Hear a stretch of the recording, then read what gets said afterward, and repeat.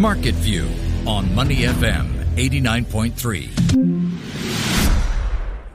Well, just about 2 days before the Christmas holiday, we're seeing a rather nervy end to the year of 2021. And of course, December was marked by the rise of the Omicron variant of COVID-19. But we also have to take stock of recent disasters and floods hitting the countries of the Philippines and Malaysia as well. That has created a fairly gloomier than usual outlook, at least ahead of the festive holiday season. Well, what is this going to do for the outlook for Southeast Asian economies in Singapore, especially with rising inflation and COVID-19 uncertainty still very pervasive for investors and economy watchers alike? Well, today on Money FM 89.3, we're joined once again by Mr. Song Seng Woon, economist at CIMB Private Banking, to help us wrap up the year that was and also this very uncertain month of December. Mr. Song, thank you so much for joining us today. Glad to hear you and your loved ones are still safe and in good health during these times. And I'm just surprised, sir, you're not at the Lad and Dad right now and at your home. Not yet. You know, I'll go later on.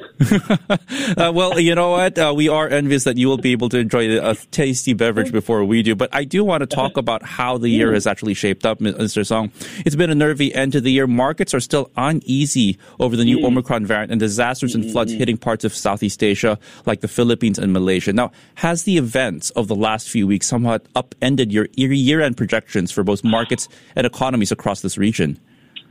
I suppose since we got wind or news of the Omicron virus, I think towards the end of November, we had been perhaps a bit more prepared to go through a more uneven and volatile period. I mean, this time last year, there was still a lot of expectation and that things in 2021 will be better. It did end the year on a very strong note. Santa Claus rally then, and very strong rally at the start of the year because of the changes in the U.S. politics side. But as we progress through the year, I think we have been upended somewhat, by the various Delta, the stop-start opening, easing restriction and tightening restriction, and obviously today or more recently, Omicron, and to what extent that is going to derail the recovery, or because we are all vaccinated, or most of us are, we will be able to cope with it far better than when we had the Delta virus. So all these things, I think, are still things which we are trying to get our head around. So sentiment, I think, is still very shaped by what's happening on the COVID-19 news front, and to what extent the recovery is still on track or being jeopardized by outbreaks that we're seeing elsewhere around us. One thing also we have to take note of, Uncle Song, and we have to also remember that today we actually heard about the inflation number here in Singapore, which was higher than expected, 3.8%. Now, I do want to connect this to a recent event also with the floods up in Malaysia, maybe of more direct concern also because of its impact on food supplies. With Singapore facing higher inflation as it is, especially highlighted by that number, might this even complicate the picture for prices in the country? It does. I mean, to you and I mean, we have been talking about higher prices, what we are paying at the pub or what we are paying in terms of just food outside, because what we certainly have seen is was supply disruption, adverse weather, anything from chili, tomato ketchup has all gone up in prices, and food inflation certainly has tracked the logistical issues, commodity, and the weather disruption, and certainly for November, our food inflation closer to 2% is over. I think closer to what we had last year when we had supply disruption and lockdown that causes a headache in terms of how we're going to get our food supply. So now it's more a case of supply disruption, weather still creating, I think, bottlenecks, etc., and exerting a pressure. But obviously, I think behind the higher than expected CPI for November for Singapore has been the sharp rise in energy costs, which has caused, I think, a lot of spillover effect, and be it motorists filling up their tank, to you and I having to pay for our utility bills, and as we head into December and end of December and the next review of utility, which will be higher. So all these things are feeding into the headline inflation, plus the fact that obviously this time last year we had mild deflation. So on year, it gets exaggerated, even though the rise isn't a surprise, but the quantum has been much higher and larger than what we had forecast. If you look at the inflation report card for November, Mr. Song, you did point out accurately energy prices, transportation costs, utility costs have all risen. But on the flip side, it was a bit concerning to see that some of the consumer goods prices actually fell. Retail sales, some of the footwear, for instance, and clothing as well also fell. I do wonder if this inflation might actually be a little bit more worrisome, because while we're seeing that some of the input costs are rising, some of the energy costs are rising, we're seeing some of the other flashpoints for consumer sentiment also waning. What are your sentiments about this, sir? Indeed. I mean, if you look at the component, clothing and footwear, it's just extremely competitive. When there's only that many sort of consumers, say within Singapore space, we haven't seen much of tourists in town, barely any. It boils down to retailer being extremely competitive on that front. And if I look at clothing and footwear, we have been experiencing deflation since 2019 on that side. It is still persisting at this point, even though, it is more challenging to get your footwear, your clothing from the factories and whatever into Singapore. There's still significant delays on that side. So, very interesting, as you rightly pointed out. For those businesses that have the purchasing power, holding power, they can pass on the higher cost. Those that doesn't, and certainly clearly in terms of retail space for footwear, clothing side, many don't, they will have to absorb.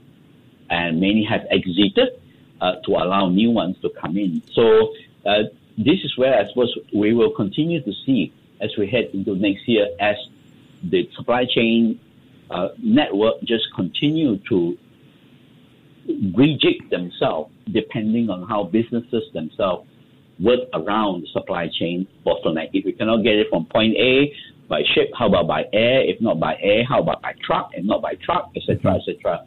And you just basically have to cope with it if there's still a need for you to be in the business to provide a service or a goods. We're listening to Mr. Song Seung-Won, economist at CIMB Private Banking here on Money FM 89.3, getting a feel of the year that was and a look at the year ahead.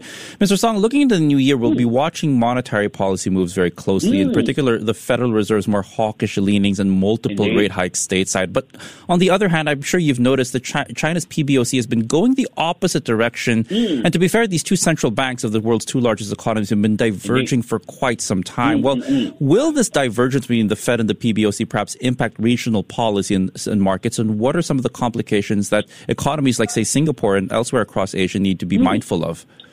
Good question on that side. So the question really is for us is whether China continue. We certainly have seen data coming from China. The economy has been moderating. Growth momentum has slowed somewhat. Various reasons. It's either clamp down and taking the steam out from. It was a very hot property sector. We have seen some steam coming out. So that has somewhat impacted sentiment. A lot also depends on what's happening on the COVID front. Remember, China still pursue a zero COVID policy, and that can create, the occasional, when they have flare-ups, lockdowns, etc., as we're currently seeing, I think, with Xi'an. So that can, push and pull, can continue to have an impact on the broader Chinese economy and economic activities, which is why I think the Chinese central bank said, okay, we can be more calibrated in our two fronts, the monetary policy front, in terms of, putting more money into the banking system, allowing banks to lend more, or the fiscal side, government spending a bit more, allowing, provincial governments to be more aggressive in terms of spending side. Then we come to the U.S. side, where we certainly have seen a much more stronger sentiment on the back of the easing in restrictions, leading to far more stronger growth. So, honestly, I would have preferred the U.S. central bank to already start tapering, because the job market has been firming up. We don't really need the kind of pandemic policy and environment where the economy is already are starting to improve. Basically, the U.S. economy, isn't as sick as what it was 1 or 2 years ago. It's already getting back on its feet. We don't need so much steroids and adrenaline, sort of medicine to be still supporting the economy when people can be more selective about jobs. So how it pans out in the U.S. and Europe, and even Europe and China, will obviously shape how the Singapore economy. Remember, Singapore economy is export-driven. It's about goods and services. So if goods and services demand in China, U.S. and Europe are being affected, it will hit us. But for now, touch wood, it's still being fairly decent. And certainly we have seen that in our export numbers, which have obviously supplement the gradual easing in restrictions within Singapore that have led to a bit more sort of footfall in some of the key areas. But obviously, it's still early days in terms of how things may change if the Omicron virus were to be more serious than what's been. So there's still a lot of uncertainties out there, even as we talk about next year hopefully being better than this year and obviously the prior year. And of course, a very uncertain entry, at least, into 2022. And we'll keep our fingers crossed that markets won't be that jittery. Song Sing-Woon, economist at CIMB Private Banking, thank you so much for joining us today on Money FM 89.3 to talk about your outlook for the year ahead. I wish you a happy holiday ahead, sir, and continued health and safety for your family. Indeed. You too. Take care, everybody. Before acting on the information on Money FM, please consider if it's suitable for your own investment objectives, financial situation, and risk tolerance. To listen to more great interviews, download our podcasts at moneyfm893.sg or download our audio app. That's AWEDIO. Available on Google Play or the App Store.